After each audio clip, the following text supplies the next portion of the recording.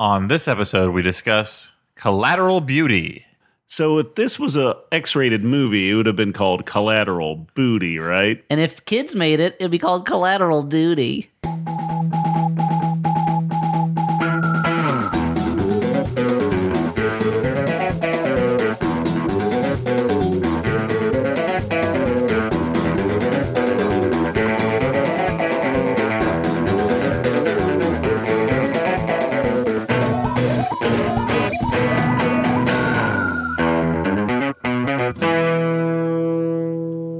Hey, everyone, and welcome to the Flophouse. I'm Dan McCoy. I'm Stuart, the hustlin' Hoosier Wellington. Okay. And kind of thrown off by the not perfect timing of Stuart's beer opening there, but still admiring that new nickname you gave yourself. I'm Elliot, comments on everything Kalen. Nice sip of a beer, Dan, while I was talking. And Stuart, great pins on your jacket. We're here in Dan's apartment, cleaner than usual, a lot less cat debris on the floor than I'm used to. And what are those in the corner? A pair of shoes. Can't wait to hear what kind of adventures Dan's been having walking around in those in the big city. New York, Gotham, the Big Apple, Batman's home, Superman's dome, Spider-Man's place, the country's face, the financial center of the world, theater capital of America. This is great. I can get the nap that I really wanted during the movie in right now. So, guys, what do you think of that nickname I put out there? I think I'm going to take it. Yeah, I'm going to take it for a walk. No, I like it. What I like about it is, one, it tells us a little bit about your backstory, and that you were a male hustler, and two, it tells us the name of your favorite movie, Hoosiers. And then also, something, a little known fact about Stuart is that he's like a corn-fed Midwestern boy. Give me that yummy corn. Yum, yum, yum. Feed me more of it. Now, here's on the cob, in a big bowl with butter. Mash it up. Maybe on pizza if you're in Europe. Who cares? Here's the thing, though. Can you say that someone is corn-fed anymore when corn is by far the largest crop in the United States? It's subsidized at such a rate that it's actually would be more expensive not to grow it. Yeah. And I mean, I can say whatever I want. Judge Dredd's not going to kick down the door and send me off to the fucking what is it, the solitary cells, the isolation cubes? Which one is it, Dan? Arkham Asylum. They just freeze you up and put you in a... That's Demolition Man. All right. Sorry. What if Demolition Man... Okay, Judge I'm with Dredd you. from the Sylvester Stallone movie Judge Dredd, and they had to fight Dredd from the movie Dredd.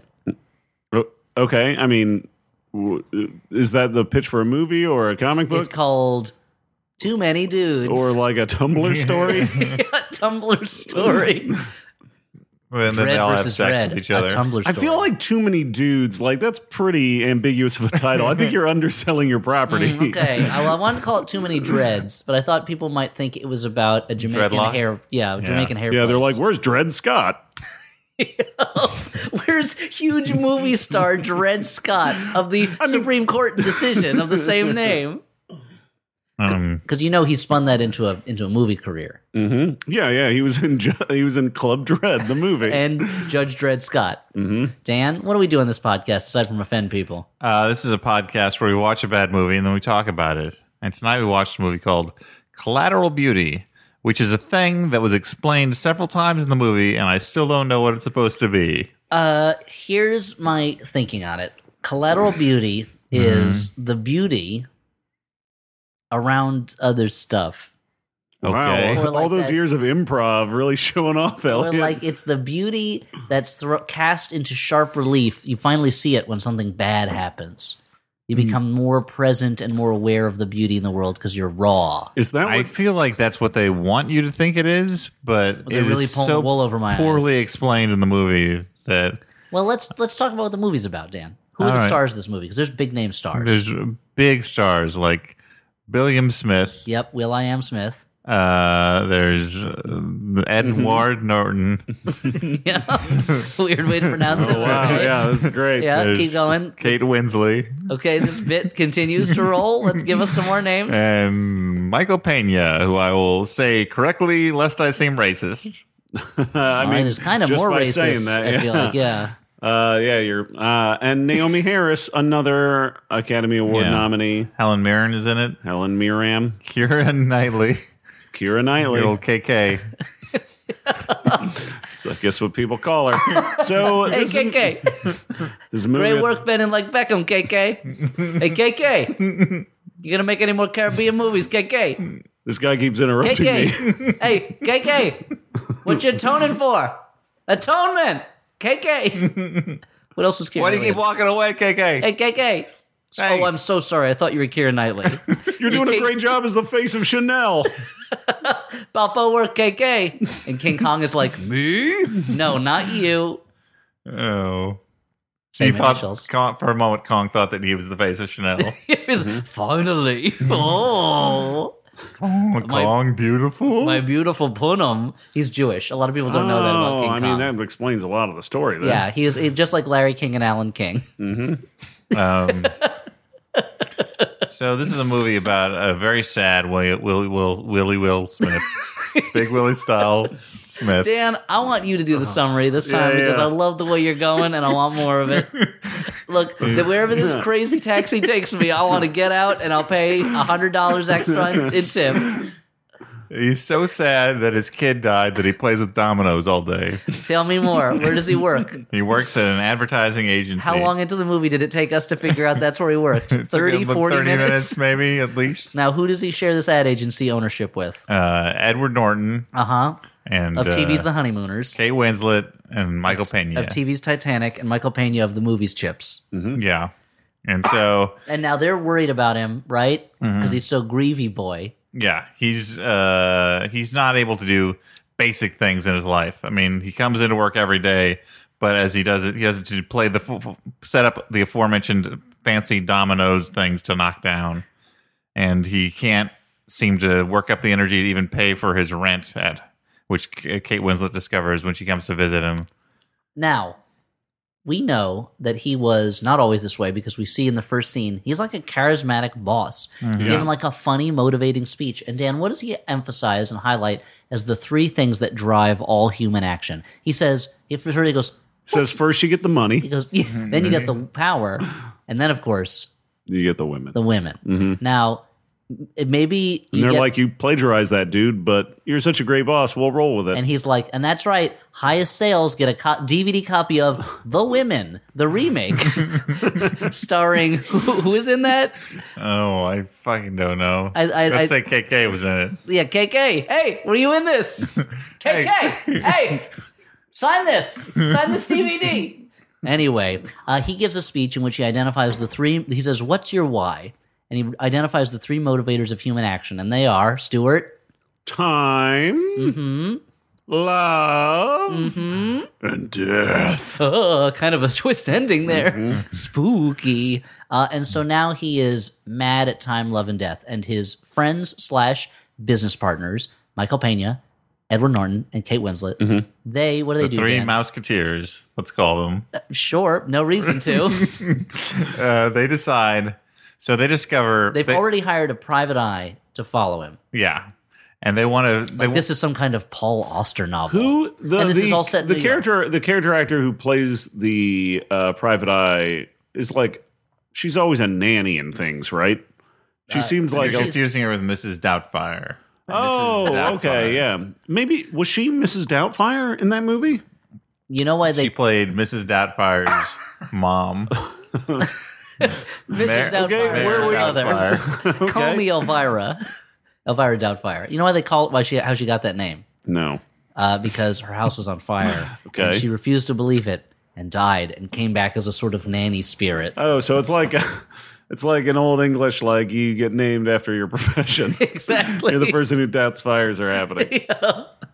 How that person was supported in the like village economy, who knows? She No. was one of those holy fools who was taken care of by charitable works, as it's also known, the GOP health plan. Oh, Oh wow! topical. Dan, so they hire this private eye, and what does she discover?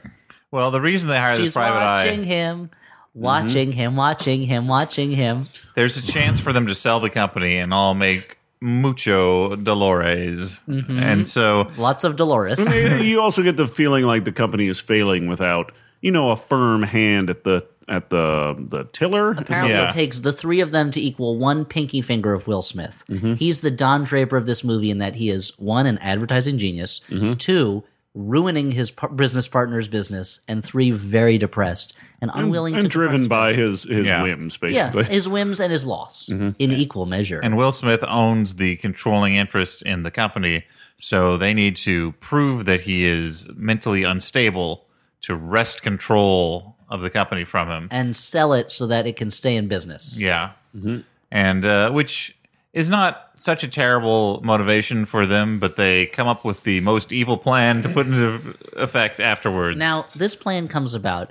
Edward Norton, he takes a shine to an actress who was lined up to audition for a commercial by the aforementioned KK. KK. She doesn't want to come over. No. No. She's too busy. She's pretending that she can't hear you. She's reading starting a... KK's delivery service. Oh, no. No. I refuse. I forgot your anti-Studio Ghibli joke rule on the show.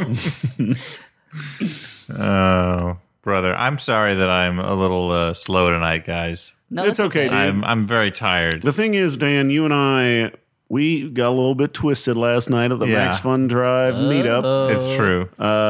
And I, at one point in the night, when Dan's waiting for his Uber, I said, "Hey, Dan, I'll see you tomorrow," because we're recording. And Dan looks at me and he goes, "What?" And his eyes bugged out like large Marge. Yeah. That an accurate depiction of what happened. Now, Dan, does this mean you're revoking your anti-Studio Ghibli joke rule because you're so slow and I can still finally do my neighbor Toblerone one act? It's a whole one act? I've expanded it. Oh, wow. If you would let me release these jokes one at a time over 100 episodes, it'd be different. But now I have a 40-minute one-act play. All right. I'm trying to think of other Studio Ghibli things, but I actually don't like Studio Ghibli that much. I can't think of other titles. Wow. Wow. Okay. I know. guess So you send hate- all your hate mail to us, everybody in the world. I guess you hate beauty and elegance. Is it about World War II, Dan? He doesn't Let like- it go. That was a long time ago. Dan doesn't like the concept of flight. I can't justify my dislike. I just know what I feels. And there goes my other one act, Princess Mononoke. It's the There whole you thing go. if it was about cell phones. But So they come. So he bumps into this actress, Keira Knightley, and she impresses him with one, her attractiveness, and two, an idea she has for an ad and making their ad slogan better. But then Which male advertising executives love to hear they from love women. it when younger women tell them how to improve their work. They're very open to ideas from women and very open to ideas from other people. But she then flees, and he follows her to a little theater where she's rehearsing a play that, frankly, seems kind of pretentious, with two other actors, Yeah. Helen Mirren and another actor whose name I don't it remember. seems like this is supposed to be an original piece, this play that they're producing, but it's all written in sort of Shakespearean dialect. So I'm kind of confused by why this modern play sounds it's the way possible. It's an existing play, and we just didn't recognize it. Or maybe it's written that way as Don't like know a why they goof, wouldn't- dude. Yeah, goof dude.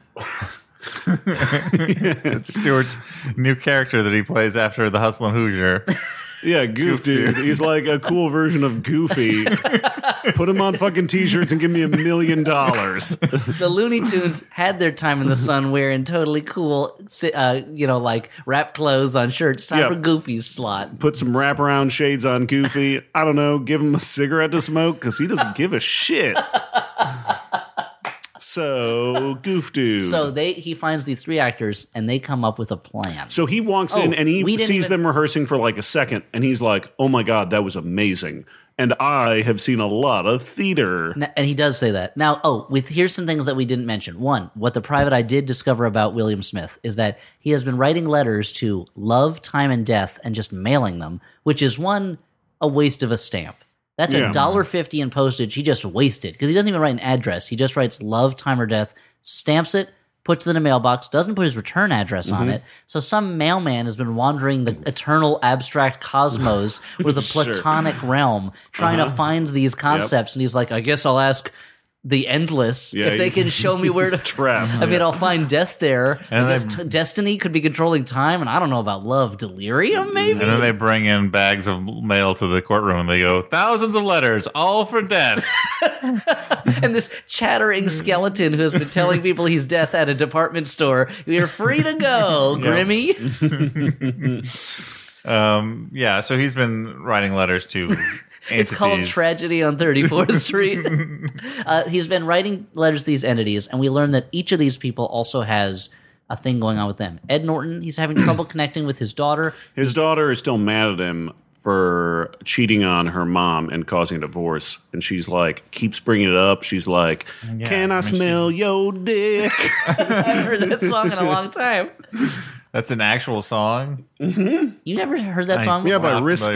that I think song. that was before your time that it was a Daily Show office favorite, and we would listen to it a lot. Okay.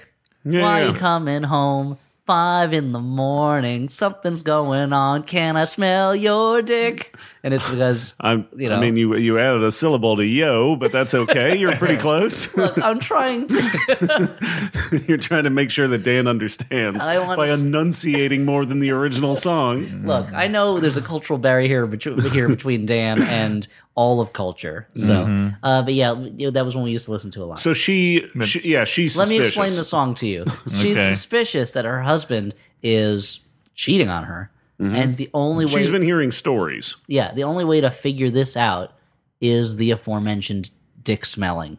Now, does sex smell, Elliot? I've never had any, so... Well, according to the song "Sex and Candy," it smells, and even the scent of candy can't cover it up. no. Now, what does candy smell like? And I don't mean John Candy. I can pretty much guess what he smells like now, which is a decomposing corpse. Oh, yeah. But what does regular candy sound like? Sound like? Yeah, what does it sound sound like? this. Crinkle, crinkle. What does it smell like? Well, what kind of candy are we talking here? Are we talking a hard candy? A soft candy? I don't know what a soft candy is. I guess like a fruit roll-up? Like a marshmallow? That's a is that Elliot, a candy? Elliot, I Is don't that think is technically actually candy? expecting an answer. He's just trying to hold up a mirror towards society. These are all Zen Cohens. I Oh, don't I expect get it. one. I don't expect an It's answer. a way to and two, they're Jewish. Zen clear my Cohen. head. Zen Cohen is the son of Jewish hippies. Actually, that reminds me of I've been trying to think if this is racist for me to do a Twitter joke about this. There's an ad in the All sub. right, by all means. Might as well work it out All right, here. I'll just here. workshop This it is here a in safe front of space. thousands of people. There's an ad in the New York subways right now. There are ads for the 2nd Avenue subway line, which just opened up. Why the subway feels the need to advertise another part of the subway is confusing to me. Yeah, it's like drinking a can of Coke, and at the bottom of that can of Coke, there's a like, why not drink Coke sticker, and you're like, why don't I drink Coke? Well, it's like there was somebody who had I think it was Mark Maron years ago who had maybe it was somebody else who had a joke about why the post office advertises like there's no other competitors. You're gonna if you just tape pennies to an envelope, they're not gonna get there. You have to go to the post office to buy stamps. This was of course before stamps.com. This was years ago. Yeah. But anyway, but it's weird to me. But there's an ad that shows it's all these different people whose businesses and things are now easier to get to because of the 2nd Avenue subway line. And for those outside of New York, this is a subway line that's been Like a talked about bunch for of fucking many grandmas? Like, decades. who is Well, it? kind of, yeah. And there's Like and Sloan Kettering? one of the ads is a Zen master from a Zen Buddhist temple, and the quote is something like, "The opening of the subway really ends a lot of anxieties we had about the opening of the subway." And it's like, dude, if you're really anxious about when the subway's going to open, maybe you're not the Zen master I should be going to. You need physician, heal thyself, buddy. Whoa, you took him down a couple notches. But I don't So wait, is that the racist thing? Yeah, I don't know if that's culturally insensitive or not. I don't think so. Do you, Stuart? You're a Zen master. Yeah, man. What are we talking about? Anyway, let's go back to the Collateral movie, Beauty. shall we? Collateral Beauty. So he's been writing letters to love, death, and time, and each of his partners have an issue that's related to the same. Ed Norton is having trouble re-winning back the love of his daughter. Yep. Kate Winslet is worried she's too old to have a baby. She's running out of time, and Michael Pena has cancer that he hasn't told anyone else about. He's dying. About 20 minutes into the movie, he lets out a cough, and we're like, that dude's dying. It's like anytime a woman gets sick in a movie or TV show, and you're like, I guess she's pregnant. What's she going to do with that baby? Well, I mean, they all had like the most obvious scenes setting up what their wants and desires were. Like, they might as well have had signs on them during these scenes being like, this is my goal. This is my screenwriter's goal. Where, like, the first one where Ed Norton is talking to his daughter outside downstairs at He's his... in a lobby inside. Yeah, sorry. I believe probably in the screenplay it's an interior high-rise lobby. Yeah. Day. And she doesn't want to come with him over Christmas, and they have a big conversation about that. Very clear what he wants. Then we have a scene out of nowhere where Kate Winslet is looking at artificial insemination on her work computer in an office in the middle of the floor that has glass walls. Everyone in the office knows that she wants it, that she needs a baby in her tummy. Yeah, she needs a baby in her tummy. It's like that. It's like guys that'll go to the library and look at porn, and you're like, really? I'd say they're not exactly the same situation. One of them is a little bit more acceptable. Pictures of babies are porn to some people. Yeah, horrible people, like monsters. Yeah, you're right. That was insensitive. And then there's the aforementioned obvious cough, which, as Stuart said, is just secondary to like someone throwing up in a movie indicating that they're pregnant as like the most obvious signifier in a film. It reminds me of one of the most horrifying things I've ever seen in a movie in what about 10 minutes into Synecdoche, New York, when Philip Seymour Hoffman is peeing into a sink or something, and he pees out blood, and you're like, this is the worst thing I've ever seen. Hope you don't ever pee out blood. What a horror movie. As somebody who's had blood come out in their pee, it's not. Were you passing stones? I was passing stone. Oh, yeah. okay. It was this the second time. You weren't like attacked by a werewolf. Passing a DVD of No, Family Stone. no. A werewolf got into my penis and was just ripping it up. Like in inner space? Yeah. So I don't know why the government shrunk a werewolf, put him in a capsule, and then injected him into my body. It didn't help me. Sometimes that's you do for it sure. just to see what happens. It was like one of them experiments the CIA pulls where they're just pouring radiation into a town's water supply. There's two types of science, Elliot. There's science with a goal, and there's science just to explore the universe. I thought you were going to say there's normal science and there's weird science. There's normal science. This was very much of the weird variety. That's true. Yeah, it was performed by guys with bras on their heads. Now, did they ever get I feel like if we were going to do a remake of that'd be crazy, of Inner Space, you could. I'm less excited. You would certainly be the lead in the Martin Short role.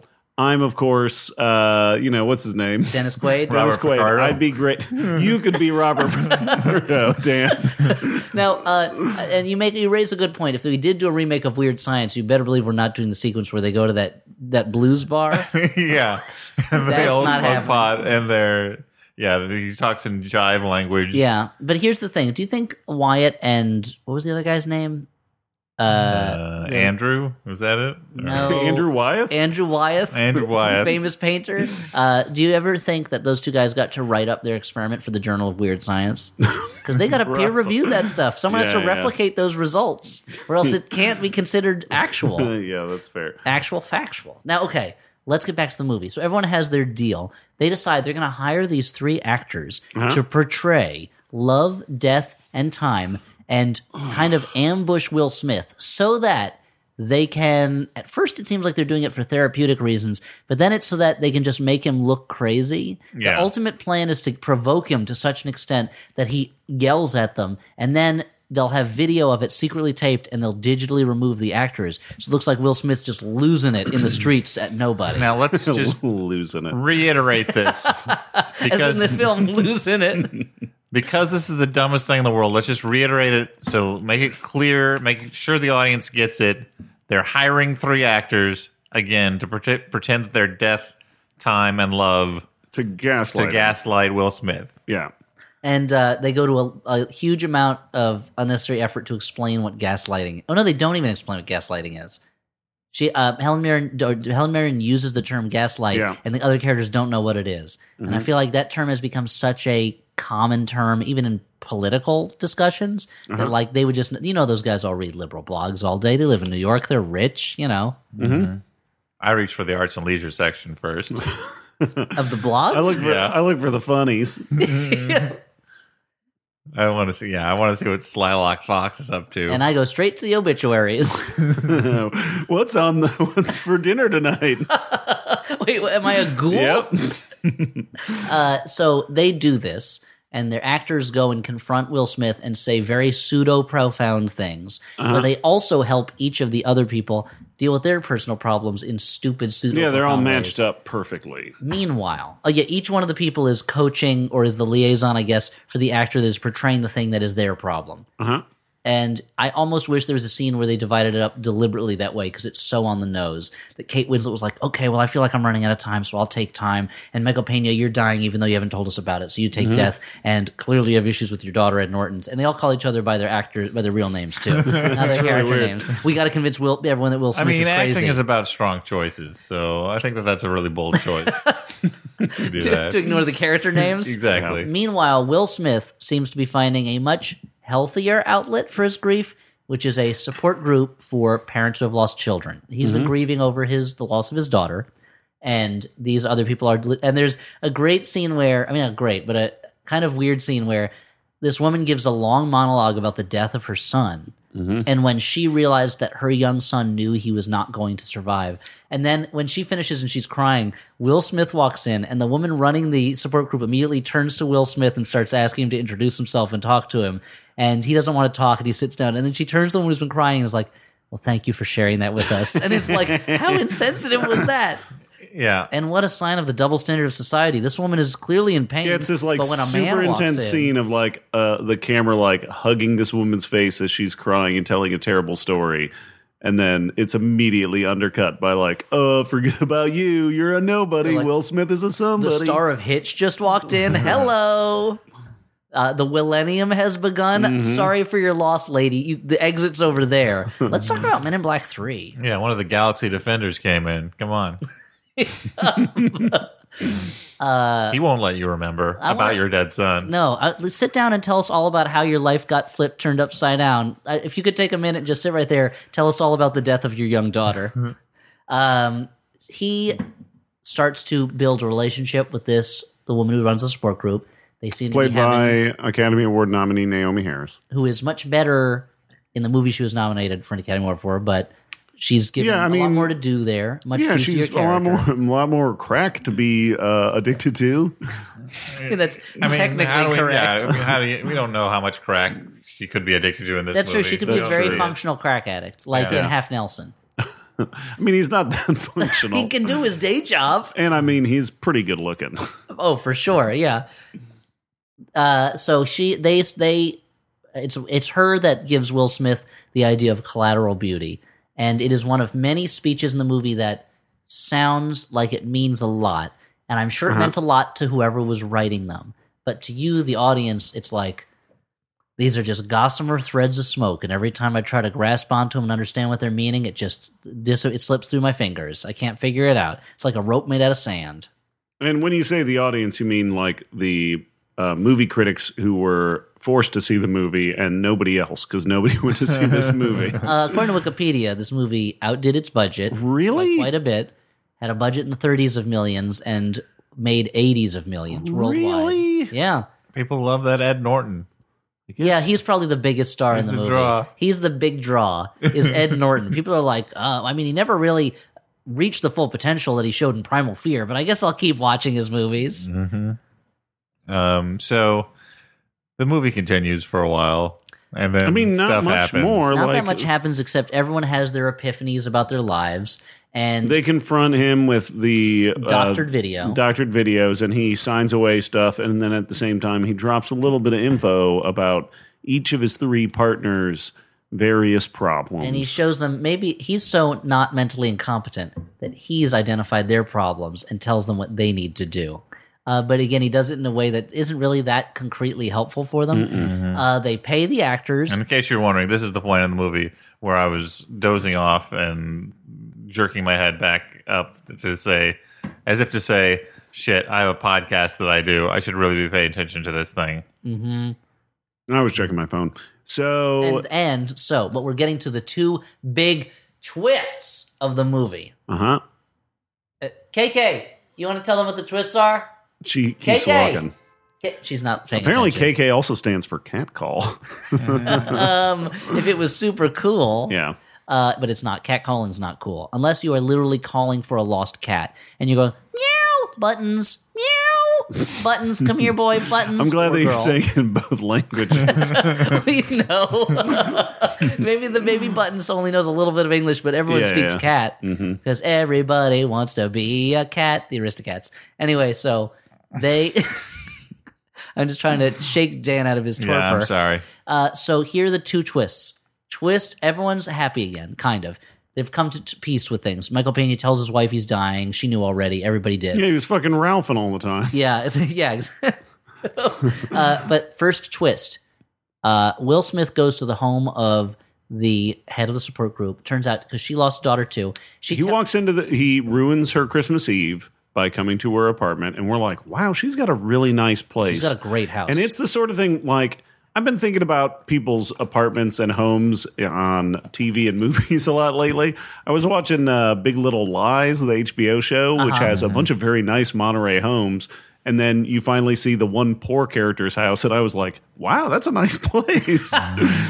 That's a stern rebuke to the quality of housing in Brooklyn, I guess. in real life. Yeah. But he goes to her house, and she tells him about she lost her daughter to a rare brain cancer. And then she starts playing, like, I forget, does he play the video or does she play the video? He has video of him. The video is on, I think. Oh, in her house of him and a little girl. And she says, tell me about your daughter. His daughter had the same name and died of the same thing. You're thinking, this is the most amazing coincidence. This is bad screenwriting, that their lives are so similar. But it turns out it was his wife all along. They become estranged after the death of their daughter, and he had been haunting this support group because he didn't know how to communicate with her anymore. And the only way they could do it was to pretend that they were strangers. Much as many married couples do. Oh, They'll go to got that. They'll go to a motel or they go to a hotel bar and pretend to be different people, and they'll meet and they're like, Pretend excuse that their me, kids are dead. do you like pina coladas and having a dead child? it really spices up the marriage if you pretend you're in an extreme stage of grief Oh man, and you're strangers. That they have just pretended to be strangers, and they come back together and they're crying. And I have to assume then that the sex they had that night was amazing. Because they're both because it's both they were edging for years. It's both the sex of strangers who have found that they have a lot in common and they're kind of they never felt this before, and the sex of a couple that knows each other's bodies extremely well and knows exactly what pleasure buttons to push. So I guess that's kind of the best sex you can have, right? I don't like hearing about it. I don't like your understanding of sex. It bothers me. I don't like to think of you as a sexual being. It's like seeing a Dr. Oz I have a clip. child. I know. You know I had sex at least once. Yeah, but I don't look at your child and think, oh, they fucked to get that. That's I not... do every day, and it's hot. Oh, gross.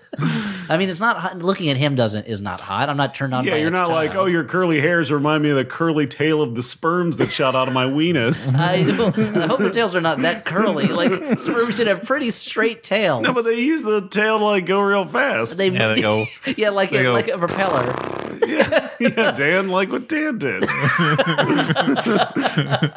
They're like little piggies. Yeah. Anyway, the second twist numero dos. And this is the reason that Edward Norton keeps striking out when he's trying to hit on KK. Is the actors have helped everyone with their problems. The play they were rehearsing has been called off. Will Smith and his now reunited wife are walking through Central Park smiling. They're reunited and it feels so good. Above them on a bridge, one of the many beautiful bridges that Olmsted and Vaux put into Central Park. Yep. The first park they ever designed, and yet it's one of the greatest in the world. It's amazing. I guess it all goes down to their original theories of park design, which were not kind of the English box garden, very man-made and artificially manicured. It's crazy. But instead, the idea of a more natural This is the setting. art of suspense. Yeah. You're That Olmsted creating believed that you always wanted to be able to turn a corner and see a new creating a vantage. desire Yeah, to I get hear that. the end of this sentence. And so they're on a bridge watching down at them. Camera cuts over to Will Smith and his wife, cuts back. Cat's eyes. Bam, bam, bam, bam, bam. No, it turns out, and they've disappeared. And you're like, wait, what? Was that? Well, hold on a second. So was that really love, time, and death that took time out of their busy schedules of running of the universe to help the ad agency? help their grieving friend to Yep. get back together with his wife. And you're left to wonder, don't they have better things to do? Yeah. I always see a movie like this, and I'm just like, You always see a movie like this? I always You see should a watch movie. some other better movies. I always see a movie like this, and I'm like, Always? Like, go watch Like the a movie silly Always. movie. Yeah. why don't these magical figures ever intervene in my life? Like, apparently that's what they do. They Hey, just Dan, like, it's a movie. oh, okay. The same reason that you've never met Freddy in your dreams. And like you don't turn on your fucking radio and you're like a person from And Frequency Destiny is or turned on. Destiny or some shit. The same reason that you should stop being scared that you're going to be invited to the opening of a dino park and the dinos are going to get loose. Oh, yay. No, but it seemed like if By the way, you would totally get killed if you got invited to Jurassic Park. No offense, dude, but you're not like a little kid or like the hero. You're certainly not Yeah. knowledgeable about dinosaurs to the extent that, say, No. Dr. Alan Grant is. and I don't have the cool factor of Of a Goldblum type. Yeah. I'd be more of like a Newman type. Where I'd be like, why is this dinosaur spitting acid in my eyes? I like to believe I'm the guy who says, hold on to your butts before a dinosaur kills me. Mm-hmm. Spoiler alert for Jurassic Park, Samuel L. Jackson doesn't make it through the movie. No. He gets turned into one of the fakest, fake ripped off arms you've ever seen in a movie. Yeah. So Dan, you wonder, these forces never intervene in your life. well, Maybe you're not rich enough. yeah. Because in a lot of movies where destiny or an angel intervenes, it's to show a rich person that they should like be with their family more. And poor people don't tend to get that much help from angels in the movies or from abstract concepts. I mean, feel we're like- talking about people who have the only element of reality interceding in these people's lives is, I guess, the mortality of their children and person, Which in the is a case of- pretty big which is thing. terrifying. But like, there's other than that, they're just like wealthy Manhattan Yeah. people. I just figure that if like WMPs. Yeah, if magical like cosmic entities are going to personally interfere, like they're going to intervene in people's lives, then maybe we would, I don't know, hear about this more often. If they've got the time to go around doing this. Dan, this brings me back to something I've talked about on the podcast that I call the Teen Wolf hypothesis, Right. which is that, or the Teen Wolf paradox, Yeah. which is that, that's better, not this is hypothesis. your essay you sent into Weird Science magazine. Yeah, the Journal of Weird Science, not published. Yeah. That in a world in which a werewolf is playing basketball for a high school basketball team, this news would make it into papers beyond the local school paper. Yeah. That an openly werewolf basketball player, let's disregard the fact that this team got turned around from being one of the worst to one of the best because of one star player. That would attract scouts. You think that would, at the that very would attract least. national attention? Like LeBron was well known in high school, you know. He was already being scouted. Wow, have you been spending time with David lately? What's going on? But tie on top of that the fact that he is a werewolf. Oh, not just proving one that werewolves are real, which is something that we all agreed Well, to We've all wondered for suspected. years. for years. I mean, we've all agreed to the social fiction that there are no werewolves just to keep society moving. But so this opens up two doors. Two doors down, you might say. One, if werewolves are real, what about vampires? What about mummies? What about Gilman? What about ghosts? What about Frankenstein monsters? What about Dybbuk? What about ghoulies? banshees, ghoulies, critters, munchies, gremlins? And I can't believe gremlins were the last of that list Yeah. after munchies. Number two, what is it? Okay, something with the amazing morphology that it can grow hair overnight and then I guess shed that hair and teeth will lengthen and then go back. Biologically, we don't have an explanation for that. DNA doesn't really cover it. So this werewolf would be the biggest story. Sorry, Trump being an agent of Russia. You're going on second page because werewolves are real. Yeah, that's fair. So anyway, you make a good point, Dan. We would have heard about this Thank at you. some point. So is it like when we were watching Crouching Tiger, Hidden Dragon together, and you're like, why am I never flying around like that and falling in love? I mean, you never answered that question for me, Stuart. I know I was totally enraptured by the magic of the movie. How come I never get trapped in a Groundhog Day? Yeah. I would love to relive the same day over and over again until I get it right. I have tickets, by the way, for the Broadway production of Groundhog Day. I got them free. Oh, got At them the- free. Really? Yeah, I've got press tickets. Whoa. So next time I'll report back on that. Please do. It'll be Flophouse in You theaters. writing up the review for Variety or something? Yeah. So here's the thing about this movie. It was trying for very meaningful. Mhm. It fails to that. It's instead very treacly. I have a question, but Stuart, you said it looked like you want to say something. Yeah, I mean, I think the elephant in the room tonight, guys, is a certain little cat burglar Yeah. by the name of 7 pounds. So he's a cat burglar? Right? I thought that was his. I guess he's a thief in general. burgled. I mean, when Batman drops him off at Arkham Asylum and he fills out the paperwork, He certainly isn't. The only options they give you on the form are cat burglar, murderous clown, and that covers Zaz. and murderers. Zaz is not really a clown. I mean, he's covered in like scars, right? That's Which is pretty funny. Okay, I'll give you that. It's either cat burglar, murderous clown, or Alligator Man. yeah, or alligator man, which is just the one dude, Killer I mean, Croc. Clayface can be an alligator man. Yeah, you could change into an alligator, true. And Penguin has a sharp nose. He's kind of an Yeah, I mean, alligator. let's just say Animal Man. Who? Just say Animal Man, not Animal Man. Oh, okay. I thought you meant can't say Animal Man, Buddy Baker, who's a hero. Why is he in Arkham? But Animal Man. Yeah, animal people. Manimals. Manimal. So you could either be a cat burglar, a psychotic murderous clown, or a manimal. Mm-hmm. And they're like, we got to make more bubbles on this form to fill out. Well, we'll add other. Mm-hmm. That's how we can fit Poison Ivy on there. Yeah. That's where Condiment King goes or whatever. Condiment King? Yeah. I mean, there's Clock King. No, there's also a condiment guy. There's no way. Yeah. And he's the king? Look, I want listeners to prove me wrong on this. I don't remember a condiment-themed Batman villain. What is? Relish is on there. Well, yeah, he relishes crime.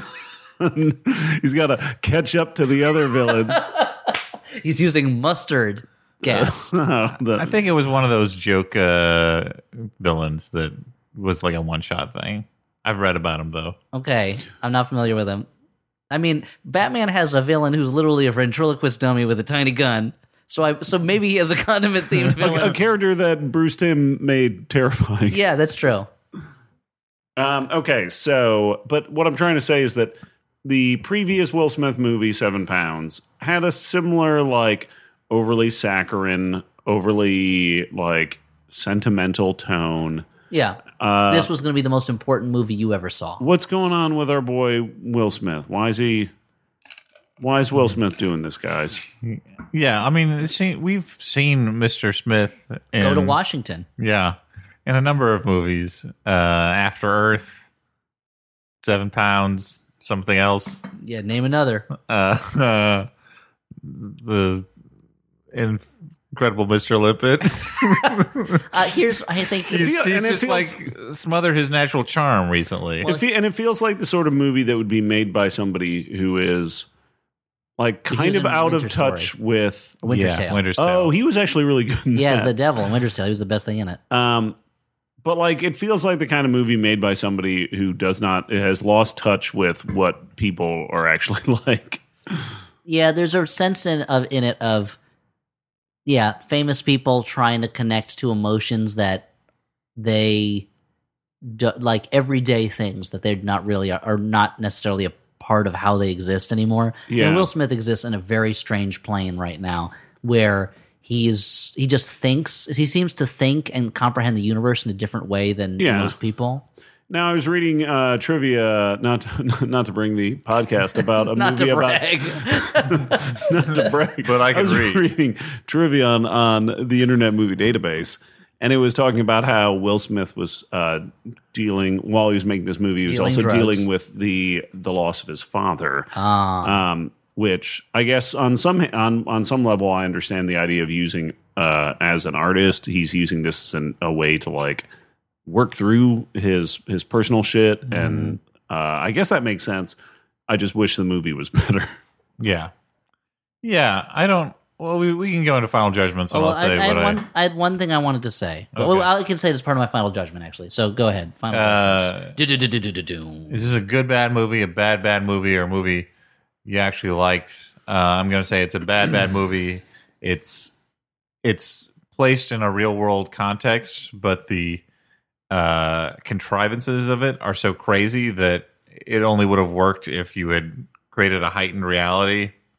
And I don't feel like what I was going to say is like I don't feel like it's the actors' fault for what's going on. I think by and large they're all doing the best they can with what they're given. Mm-hmm. It's just a crazy fucking script that is maudlin and filled with stupid tricks. It's not odd enough to work as kids. Like I know. And this movie's not for kids. That's the thing. No, true. It's not odd enough for it to be like I feel like had this been a French movie, the like exoticism of like French cinema If might what's have his name who did Amelie did this. Yeah. Mm-hmm. Or if it was I could see if this was in French, Spanish, or Italian. Yeah, I could see it working better. Or like Japanese. The otherness of it would elevate it to a different, like it would feel divorced enough from our like everyday reality for it to seem like a bigger, like a grand story. There are lines of dialogue in this that if I was reading them in a subtitle, I think would affect me more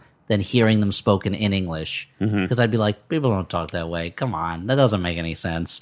But if I was reading them in a subtitle, I'd be like, I don't know. Sure. I would say this is a bad movie. Trying its darndest. Here's my question. Has there ever been a good movie with beauty in the title?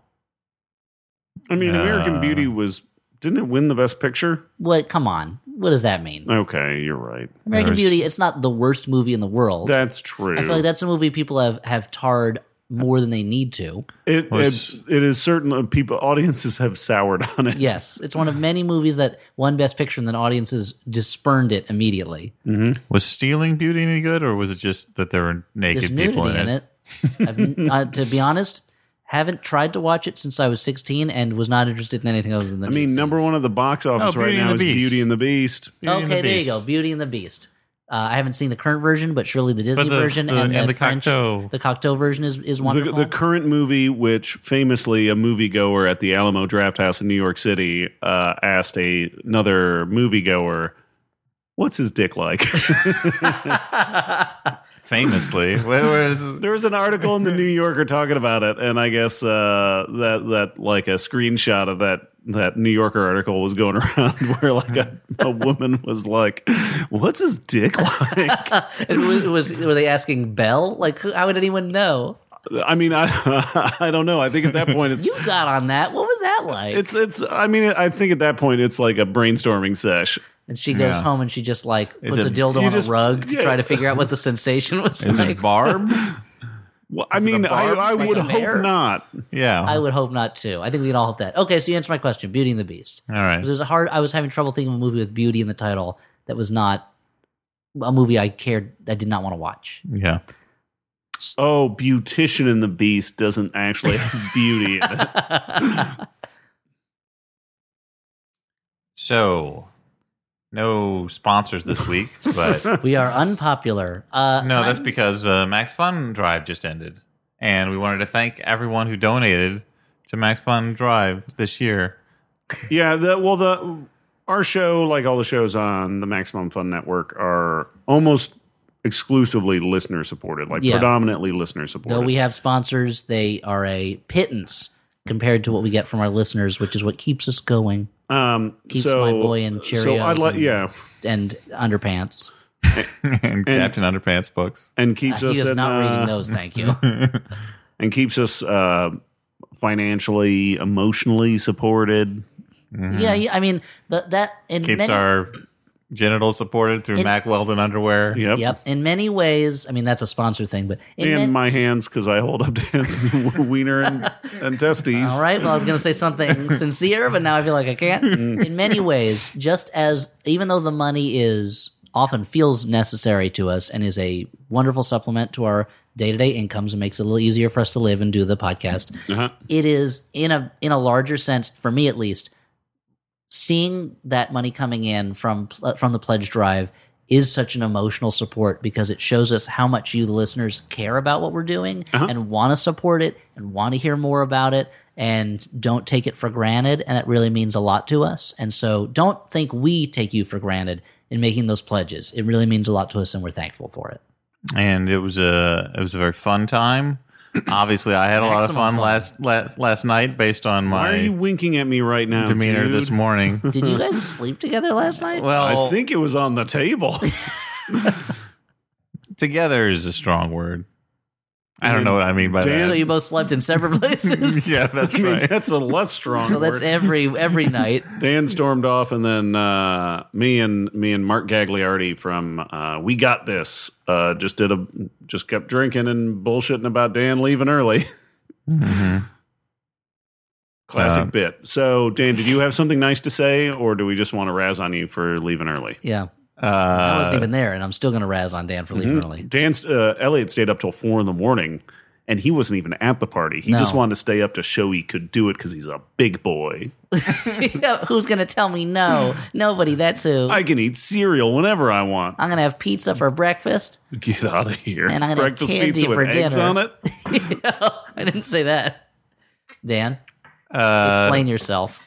No, I agree with everything that was said before. It's a great support. We get a lot of support in the way of messages from listeners, which are also well appreciated, telling us how much they love the show, how much it means to them, how it's helped them through a hard time. But money, too.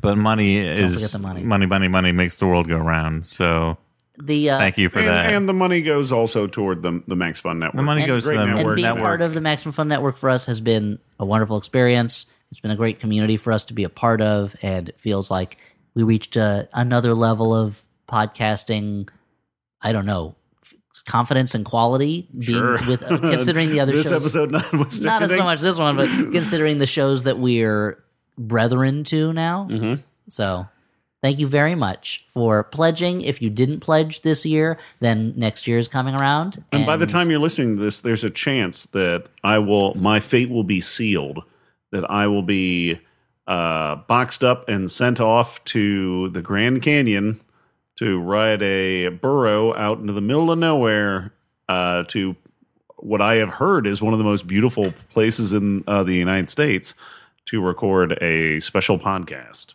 And one last note on this: when this gets released, the Max Fun Drive will be officially over, but it'll be over by a day. I'm pretty sure that if you decided to get in some stragglers might get in. a last donation or two, you probably will be counted as part of the Max Fun Drive. I would imagine. So try it. Yeah, try it as an experiment. Yeah. See what happens.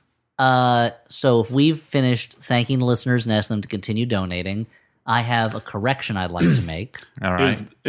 And I'd like to. Can we go to the back of the beginning of the episode and apologize that we made jokes about a movie that the main point is a guy getting over the loss of a child. I mean, it's not. I feel like we should throw that out it up didn't front. really happen. It's a movie. I guess that's right. I mean, speaking as a father, which I can do because I have a child. It is, it. and You it's had just sex. so, and it's just so wonderful. It's just such a wonderful thing. You seem really fulfilled I mean, for having sex that one time. that's all I needed. It is the thing I fear the most, and it is something that it's one of those things where it's such a horrifying thought that you find your mind drawn to it in the way that something really terrible that you don't want to think about attracts your thinking, and then you worry that by thinking about it, you're making it more likely to happen. And even having that be a fear I live with every day, watching this movie, I was still like, come on, movie. And like, I'm not going to name specific movies, but a couple of the Academy Award nominees for Best Picture this year that I thought were pretty good were movies that dealt with the loss of a child on various stages. And it only sets this movie in stark relief about how bad it is. Yeah. I mean, if you're going to watch a movie about loss of a child, this is not the one to do. There's a couple of movies from this year, or just go watch The Sweet Hereafter. How about that? Mm-hmm. Mm-hmm. That's a movie that kind of gets at similar things in a way, in a much deeper way. But, okay, I should have saved that for recommendations. I want to make a correction for something I said a couple episodes ago. Uh-huh. I referred to an unpublished Marvel story of mine called Old Man Spider-Ham. And I erroneously misremembered the name of the artist who drew the book. It was not Scotty Young, as I said. It was Eric Caniet, who was drawing in a very Scotty Young style. Okay. Because when you said Scotty Young, my eyeballs popped out of my head, and I had to stuff them back into my head. But no, if Scotty Young had drawn it, they probably would have published it because he's What's the name of the artist again? Eric Caniet, who's also a really good artist. Cool. He's really great, and he has a couple books out now. Great. And maybe someday Marvel will see fit to print up that story now that Spider-Ham is more relevant than ever. Yeah. Hot on the heels of Deadpool 2 going to production. I would love it if they worked it out somehow for Spider-Ham to appear in Deadpool 2. That would be amazing. Who would do the voice of Spider-Ham? Because, of course, he's a CGI character. Yeah, oh no. You can't just hire an actual pig man to do it. No. They're uncommon. They're difficult to find. And to find one that also has the acting chops, unlikely. Yes. So who's going to do the voice of Spider-Ham, Dan? The late Gary Marshall. Okay, well, seems- They're going to do it Peter Cushing style. Okay, I mean, it's already a CGI character. You don't need to do a recreation of Gary Marshall for a character that is a pig man, which Gary Marshall was not one of. It leads me to believe you were not listening to what we were saying. That's a good question because it should not be too cartoony a voice. It's not like a Rocket. It's not a Rocket Raccoon type character because he's Peter Porker. He's a mild-mannered pig who becomes Spider-Ham. Exactly. But it should be a little cartoony. So I'm going to say, I don't know. Now, when you guys were watching Collateral Beauty tonight and they kept calling Will Smith's character Howard, were you ever thinking, is he Howard the Duck? I was not thinking that. And Dan's checking the Flophouse Recommends wiki, so he'll answer later. So who would do the voice of Spider-Ham? I'm going to say grown-up Jonathan Lipnicki. Wow. I mean, I think he's ready to get back in the spotlight. He's super buff these days, and I don't know what he sounds like, so it's a wild card. Oh, wow. I like it. Casting unheard. Let's move on to letters from listeners. Okay. Let's move on to letters. L-E-T. Let's. L-E-T. Letters. They're two words that both have L-E-T in them. And what does that stand for? L. Strength of a lion. E. Memory of an elephant. T. Strength of a termite. Proportionately stronger than a lion. Combine those two strengths and it's pretty strong. An elephant's memory, I've heard, is very strong. Let's do the other letters. T. Greatness of a tiger. Tony specifically. E. Richness of an emir. Rules a whole country, you see. And R stands, of course, for Roy Rogers. Roy Rogers. Fried chicken chain. Roast beef sandwiches. Hard to find unless you're on a highway in New Jersey. Letters. The S stands for you, Stuart. Can I lick your stamp?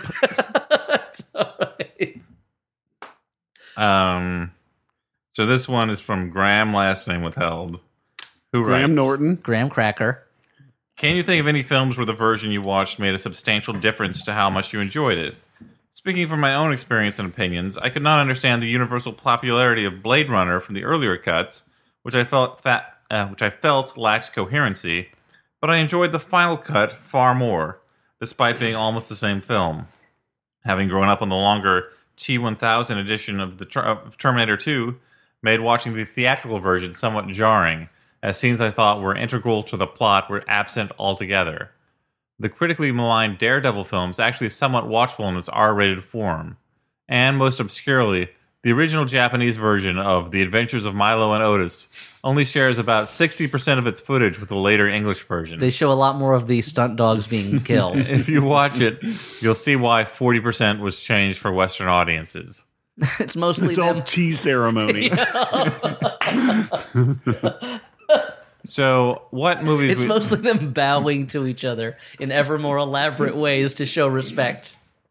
You must not receive a gift 3 times in a row, Otis, before eventually accepting it. So what movies would you recommend one version Milo of? has to make a pilgrimage to a specific shrine.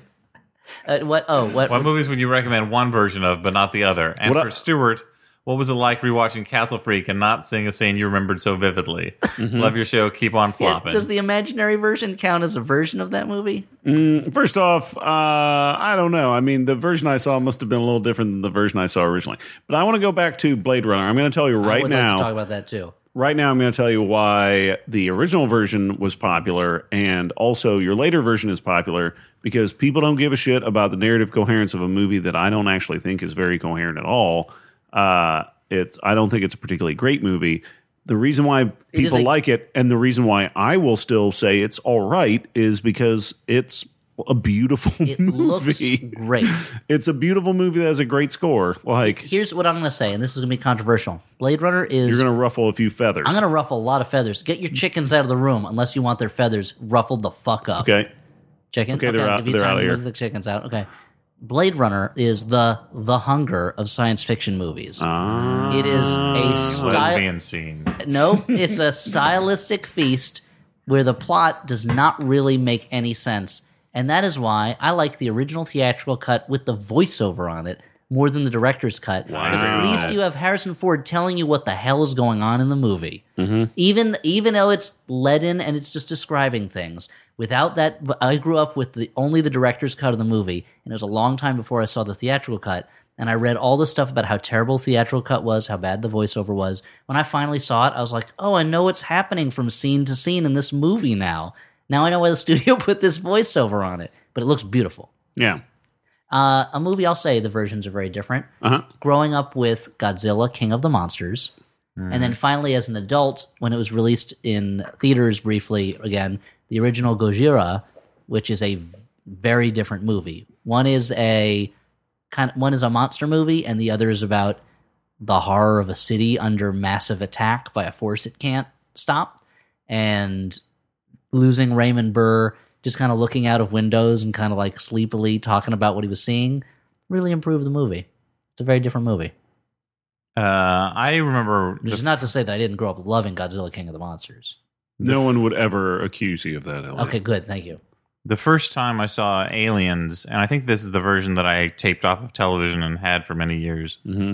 It was the director's VHS cut. that said sports on it. Why are you hiding aliens? It was the director's cut that included a lot of scenes. The stuff about her daughter? Yeah, well, the scenes that it had that... All right, first it had a scene that's unnecessary, which was that dance party at the end? You see the colonists on... Like, what is it, LU 486 or something like that? No, LU 486. You see the columnists. You see Hedda Hopper and Luella Parsons. Trying to get an interview with this xenomorph. Rumors going around that this xenomorph might be gay. Let's blow the lid off this thing. The studios are trying to cover it up. The colonists were, you see them... Mr. and Mrs. America and all the spaceships at sea. Getting attacked, and we don't need to see that. It's good. It's better not to know what happened to the colonists, even though you know what happened to the colonists. The movie's called Aliens. But it's better not to see that. You're like, oh, do they just give up on their dreams of founding a new colony? I guess it was climate change. It's better for the movie not to start that way, though. You want to wait on the mystery of what occurred. To edge you a little bit. Yeah, but there are two scenes that I think make the movie a lot better, and one is the one where Ripley sees that her daughter has died during the time that she was in hypersleep, which adds a little emotional backstory to why she's so attached to Newt. And two, because Newt's a precocious, cool little kid. Yeah, who says like they mostly come out at She's night. like an audience mostly. surrogate. Mm-hmm. Go on. Affirmative. And there's Bug Hunt Man, game over. Yeah, I'm in the pipe 5x5. There's a scene where they set up automated guns to the aliens are coming down the corridors at them, and they set up these automated guns that are slowly going down. You see the countdown of their ammunition slowly going out, and you don't know what's going to happen. And I won't spoil it for people who haven't seen Aliens, but it's a very tense scene, and it's one that I miss very much when I see the theatrical version. Yeah, I mean, Aliens is a great movie. Yeah. It is. So let's see. The extended versions of Lord of the Rings. Obviously, I prefer the extended versions. I think the extended version of Return of the King, and maybe I feel like that's the only one where it's a toss up between the theatrical or the extended version. But the extended version of Fellowship of the Ring and Two Towers, I think, are essential. That's the preferred version. I would say the TV Comedy Central edit of Coming to America is hilarious, if only for all the swapping of fuck you to forget you. That's hilarious. I was going to say about the version of Ferris Bueller's Day Off that we had on tape as a kid was off TV. And there was a few moments of that where it's like, I'm not saying Cameron is uptight, but if you took a piece of coal and shoved it in his fist, in 2 weeks you'd have a diamond. And of course, it was a long time before I learned that the line was up his ass. And I was like, wow, how come when he says in his fist, his voice sounds totally different? Like he's in a different room even. I remember in college, a buddy of mine had a VHS tape of the Peter Jackson movie Bad Taste, and he's like, "Oh, you got to watch this. It's from the guy who made Dead Alive." And I had seen Dead Alive previously, but I had seen the R-rated version. Oh yeah. Oh. And first off, it's fucking 64 minutes long. It's super short, and they just edited all the awesome gore out. And I'm like, this movie is dog shit.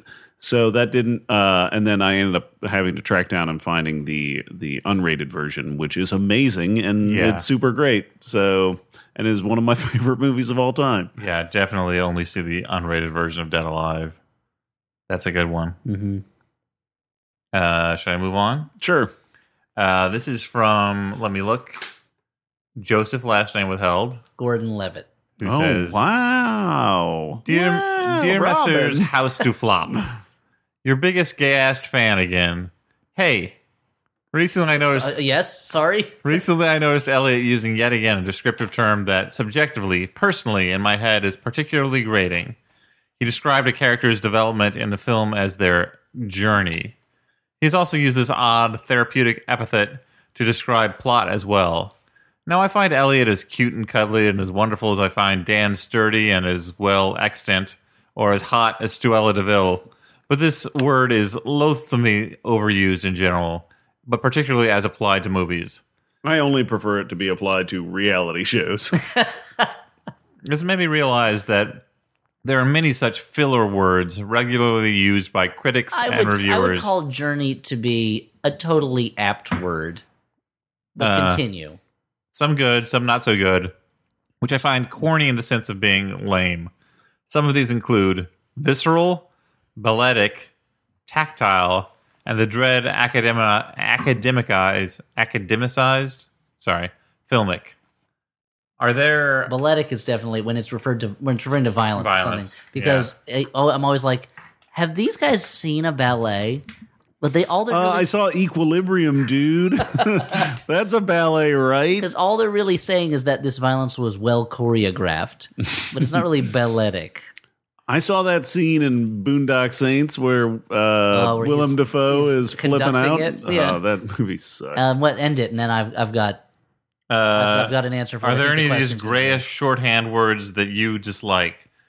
The male gaze, fetishization. I suspect Stuella has a high disdain for Hustler's old Peter meter. Joseph's last name withheld. That was kind of thrown in there at the end. Overused a bit. It's really only used by the one guy, but I do like anytime a movie has any element of synthesizer in the score and or neon in the movie, it's going to get lurid in the review somewhere. If there's anything through Venetian blinds, then yeah. yeah. Here are the words that in reviews the term American classic bothers me, because just called a classic, you're then saying that this movie says something uniquely true about America, which is rarely the case.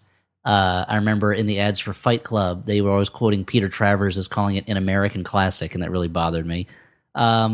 In ads for movies, visionary. We've talked about this, of course. Anyone becomes a visionary, I guess, because they can see. And this is something I was complaining about on Twitter not too long ago. Woefully miscast.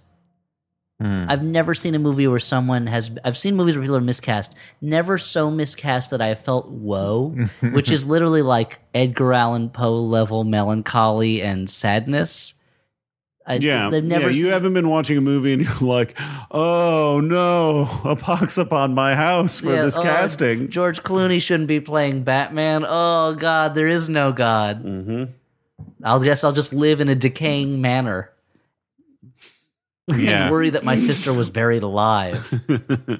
I don't know that I have any of these, honestly. Like, there are ones that are specific to, like, certain reviewers. Like, anything Matt Singer says, I'm like, fuck that. That go back to eating branded fast food menus. He's eating the menus? I mean, if it gets close enough to his King Kong burger, it'll get eaten. That's So, Dan, what are some words you don't like? Well, I was saying that trust, honesty. Yeah. Forthrightness. Affection. Love. Time. Death. And everything in between. If this movie had been made in the 90s and it was an indie film, it would have been called Love, Time, Death, and Everything in Between. Or like Love, Time, Death, and Some Other Great Flavors. Or some shitty, like, winky title like that. Everything in the 90s had to have shitty, winky titles. Yeah. Love, Time, Death, and a duffel bag. Yeah, exactly. Love, Time, Death, and other fun things to do. And other catastrophes. I'd be in Blockbuster Video, and I'd be like, this looks good. Mom, can I rent this? I'll try it. I didn't have anything good to say about this, so we should just move on. Cool, let's just move on. Okay, let's keep moving on. I think we're only going to do 3 letters this night, so this will be our last one. Okay, the third act. The denouement. This one. That's French for last letter. This one is from Riley, middle name withheld Quinn, who writes, "Hey, Flop Kings.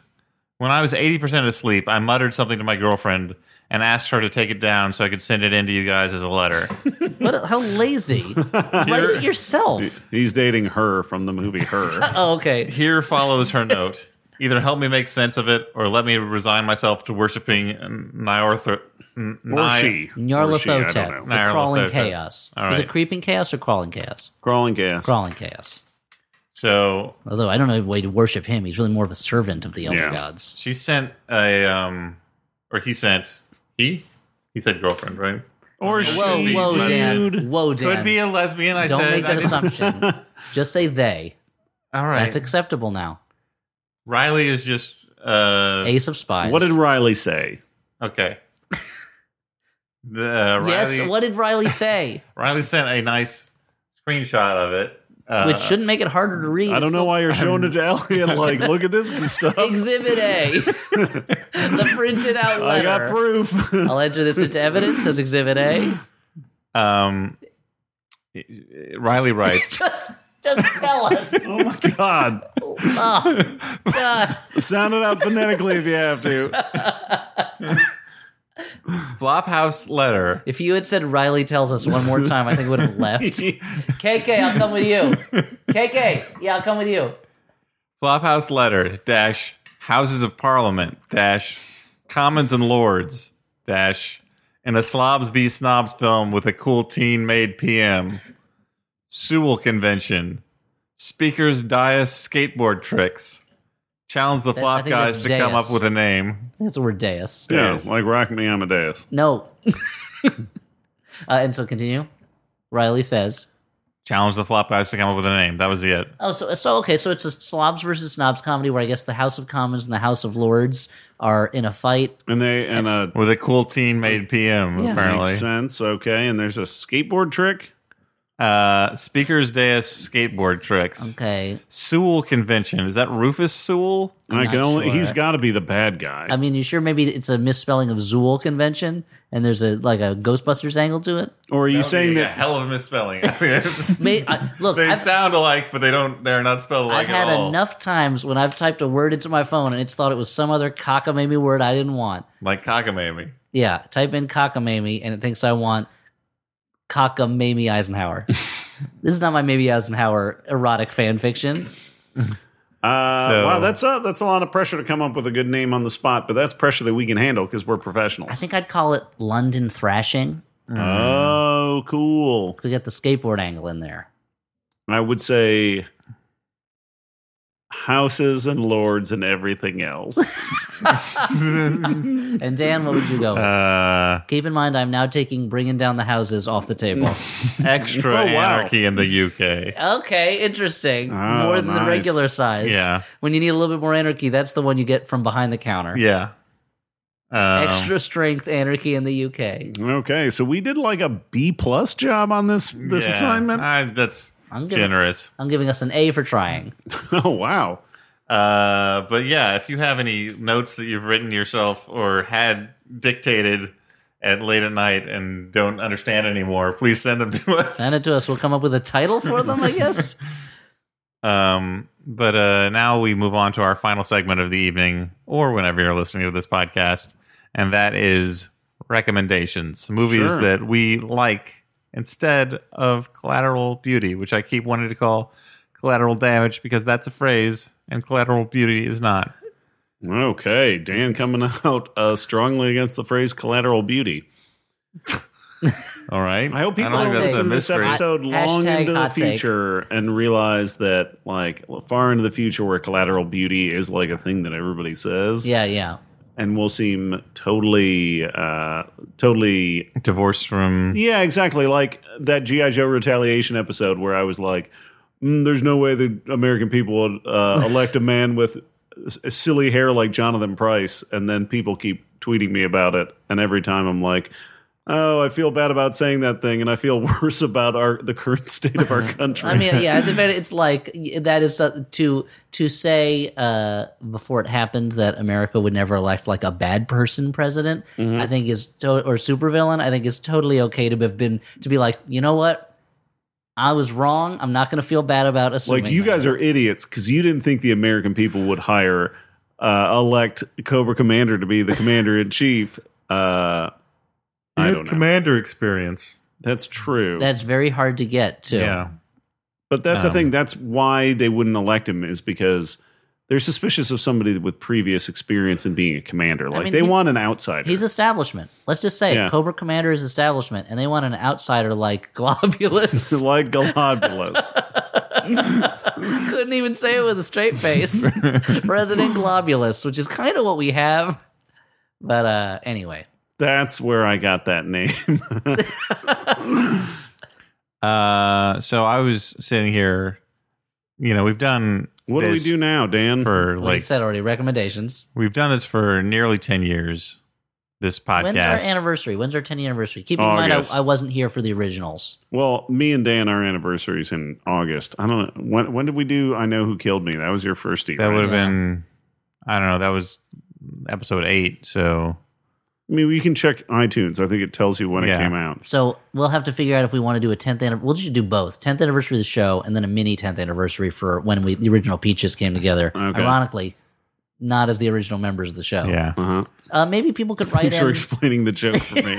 Could write in, explain with suggestions about how to celebrate 10 years of the Flophouse, which seems crazy now that I've just said that. Yeah. God. But I say that just to say that we've been doing recommendations that entire time. They were a fixture of the show from the very beginning, and I still forgot that I was supposed to come up with a movie until halfway through the podcast tonight. I thought you were going to say that you had Oh, run that's out. why you were so quiet, Dan? I thought it was because you were half asleep. I thought you were going to say that you're like, we've gone through a lot of movies, so it's hard to think of another one. And I was going to make fun of you, like, yeah, there's only been 240 movies in the history of filmmaking.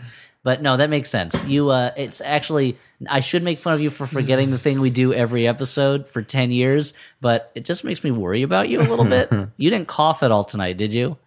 I have been coughing a little bit. Pregnant. One thing I will say is doing the recommendation section of the podcast, at this point, it genuinely puts pressure on me to watch movies that aren't just the movie we watch for the Flophouse. Oh, yes, Yeah. for sure. Well, that's what I haven't seen a new movie since we were last together, certainly. So, like, part of me was just like, what if I just recommended a book? And then I'm like, no, that's cheating. We will make fun of you forever. But Wow. Is it a book about movies at least? no, it's not a book about movies, but it led me to a movie. Not permissible. It led me to a movie Okay. because I read the Yiddish Policeman's Union recently, and I Okay. enjoyed it. Are you going to recommend Orson Welles' Heart of Darkness, which is mentioned in the book? That movie does not exist. No, And it's the one thing I want to ask Michael Chabon. Anyone listening, if you have the chance to ask Michael Chabon a question, I want you to ask him for me. In the alternate universe where the Jews of Europe were resettled in Alaska, how did it also change whether Orson Welles made a movie of Heart of Darkness or not? He follows Hodgman on Instagram, so there's a decent chance Hodgman could ask him. John Hodgman, Yeah. if you're listening. He's not. He's not. Well, somebody tell Hodgman this, because he's not speaking to me right now. That's not true. Maybe I'll ask him. But I've always been like, it's just an interesting kind of the other difference of this alternate universe, because he was going to make a movie of Heart of Darkness, Yeah. but it was going to be too expensive. So, okay. So you're reading so Yiddish go Policeman's on. Union No, I enjoyed it very much, but that led me to think of Police Academy 4. I should recommend a Michael Chabon movie, which is Wonder Boys. Oh, Wonder Boys is a about film wonderful boys. that I enjoy very much. It was not particularly lauded at its time of release. I mean, it wasn't. I mean, the critics liked it swept the okay, Razzies. but critics liked it okay, but no one went and saw it. And that's because it's The like movie about a college professor and a creative writing student who are having issues that they help each other out with. That wasn't a huge hit. That didn't rock the box office for 19 whenever. it's sort of a melancholy comedy, but it's very funny in spite of having this kind of. Also known as every comedy on cable or Amazon. All right. Well, apparently Elliot's not a fan of Wonder Boys. Oh no, it's fine. Just this new wave of melancholy comedies. Sorry, I shouldn't interrupt so much. No, I don't have a whole lot to say other than it's a movie about Michael Douglas plays a college professor who's been trying to write a book for years and years and years, and his protege in the movie, what's who? Tobey Maguire? Tobey Maguire. Peter is- Parker? Yeah, I was like, Seabiscuit? he he's a very talented writer, and Michael Douglas realizes this. And Jesus, it's a complex plot. Honestly, now that I'm thinking about it, it's almost like a screwball plot slowed down, is what Roger Ebert said about it. I think that's very accurate. So I'm not going to try and get into all of the ins and outs of it. It's just a beautifully shot film. There's just gorgeous stuff in it, and I forget which. I think it's in Pittsburgh that it's set, and they managed to make this like rundown factory town look magical. And again, it's got a great cast. It's got Frances McDormand in it too, and she's great, along with Michael Douglas probably putting in his best performance, I think.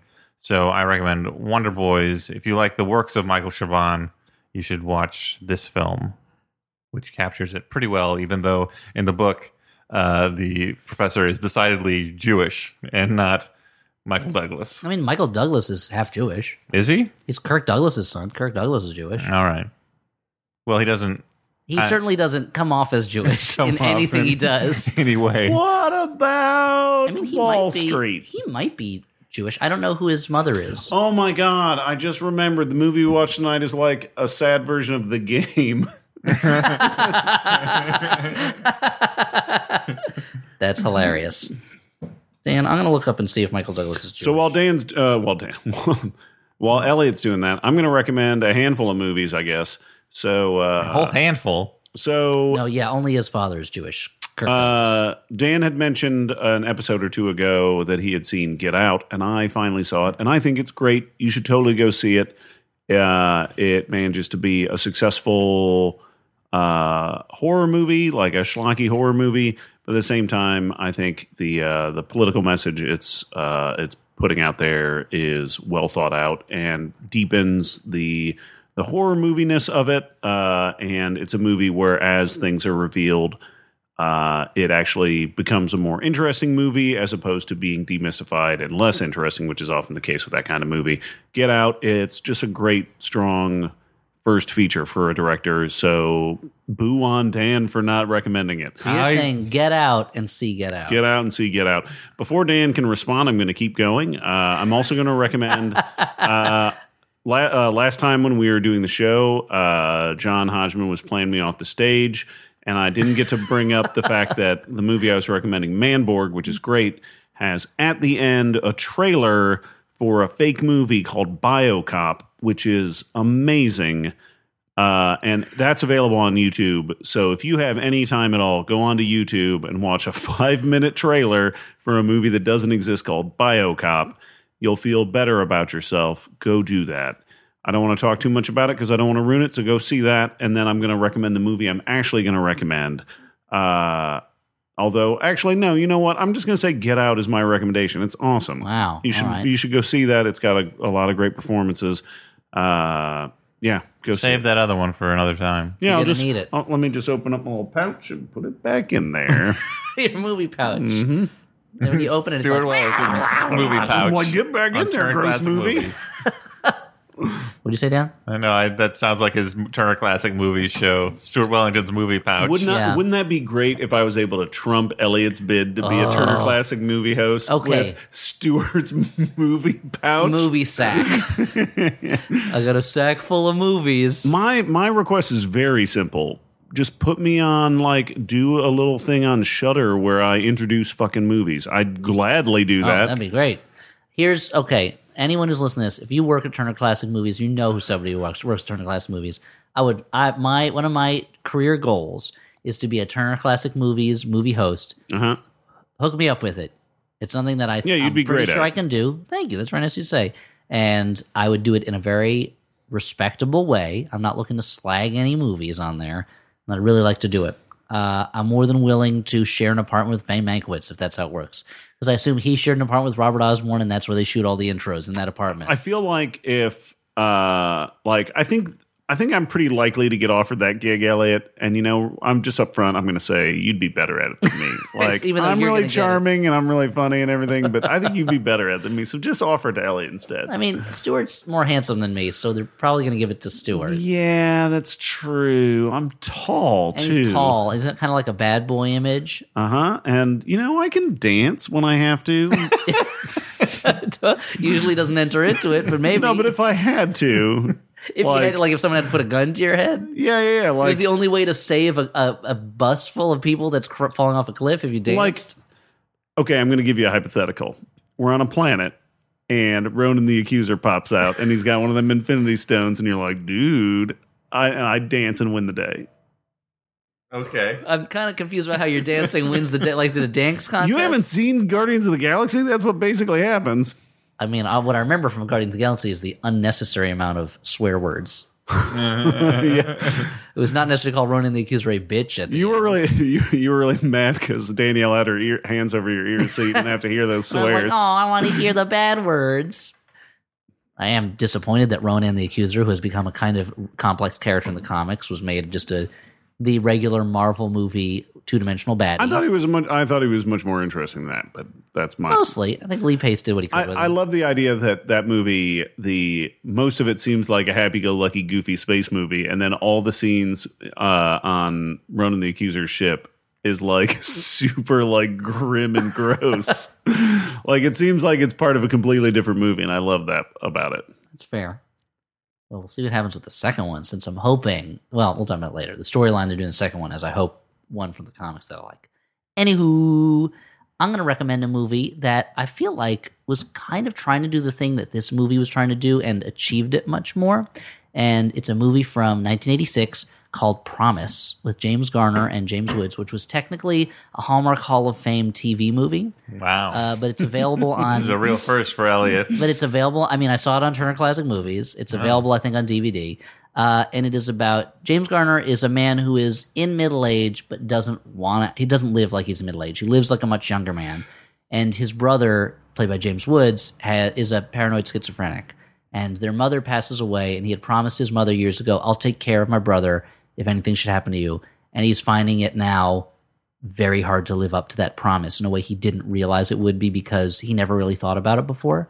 And for the most part, it's a pretty understated movie. There's, of course, a scene where James Woods flips out completely, which is a little over the top.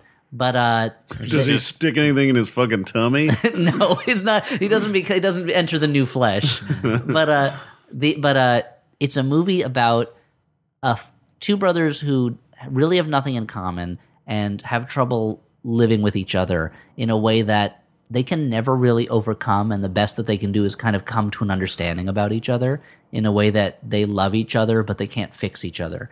And I found that there was especially for a Hallmark TV movie, this was at the time when they were putting out really, really quality TV movies, that for that, it really got to that point in an honest way, in a way that something like Collateral Beauty did not do. And the score in it is done by David Shire, who did the score for my favorite movie, Taking Pelham 1, 2, 3, and it is light years different from the score for that movie.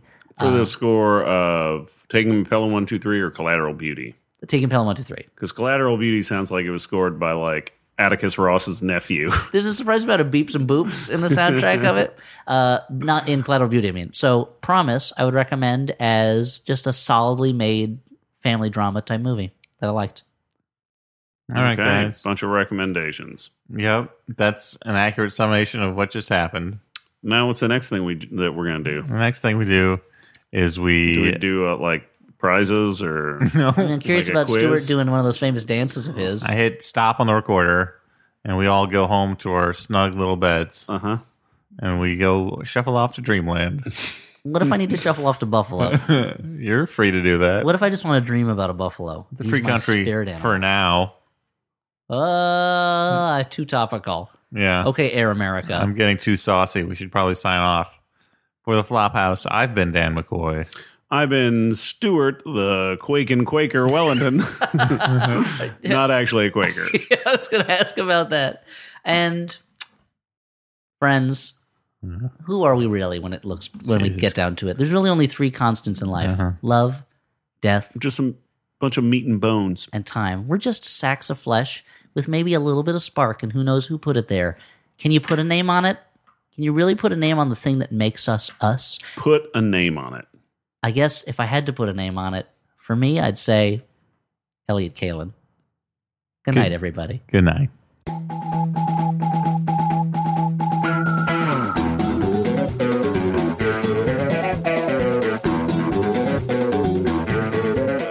Oh. Let's start this show.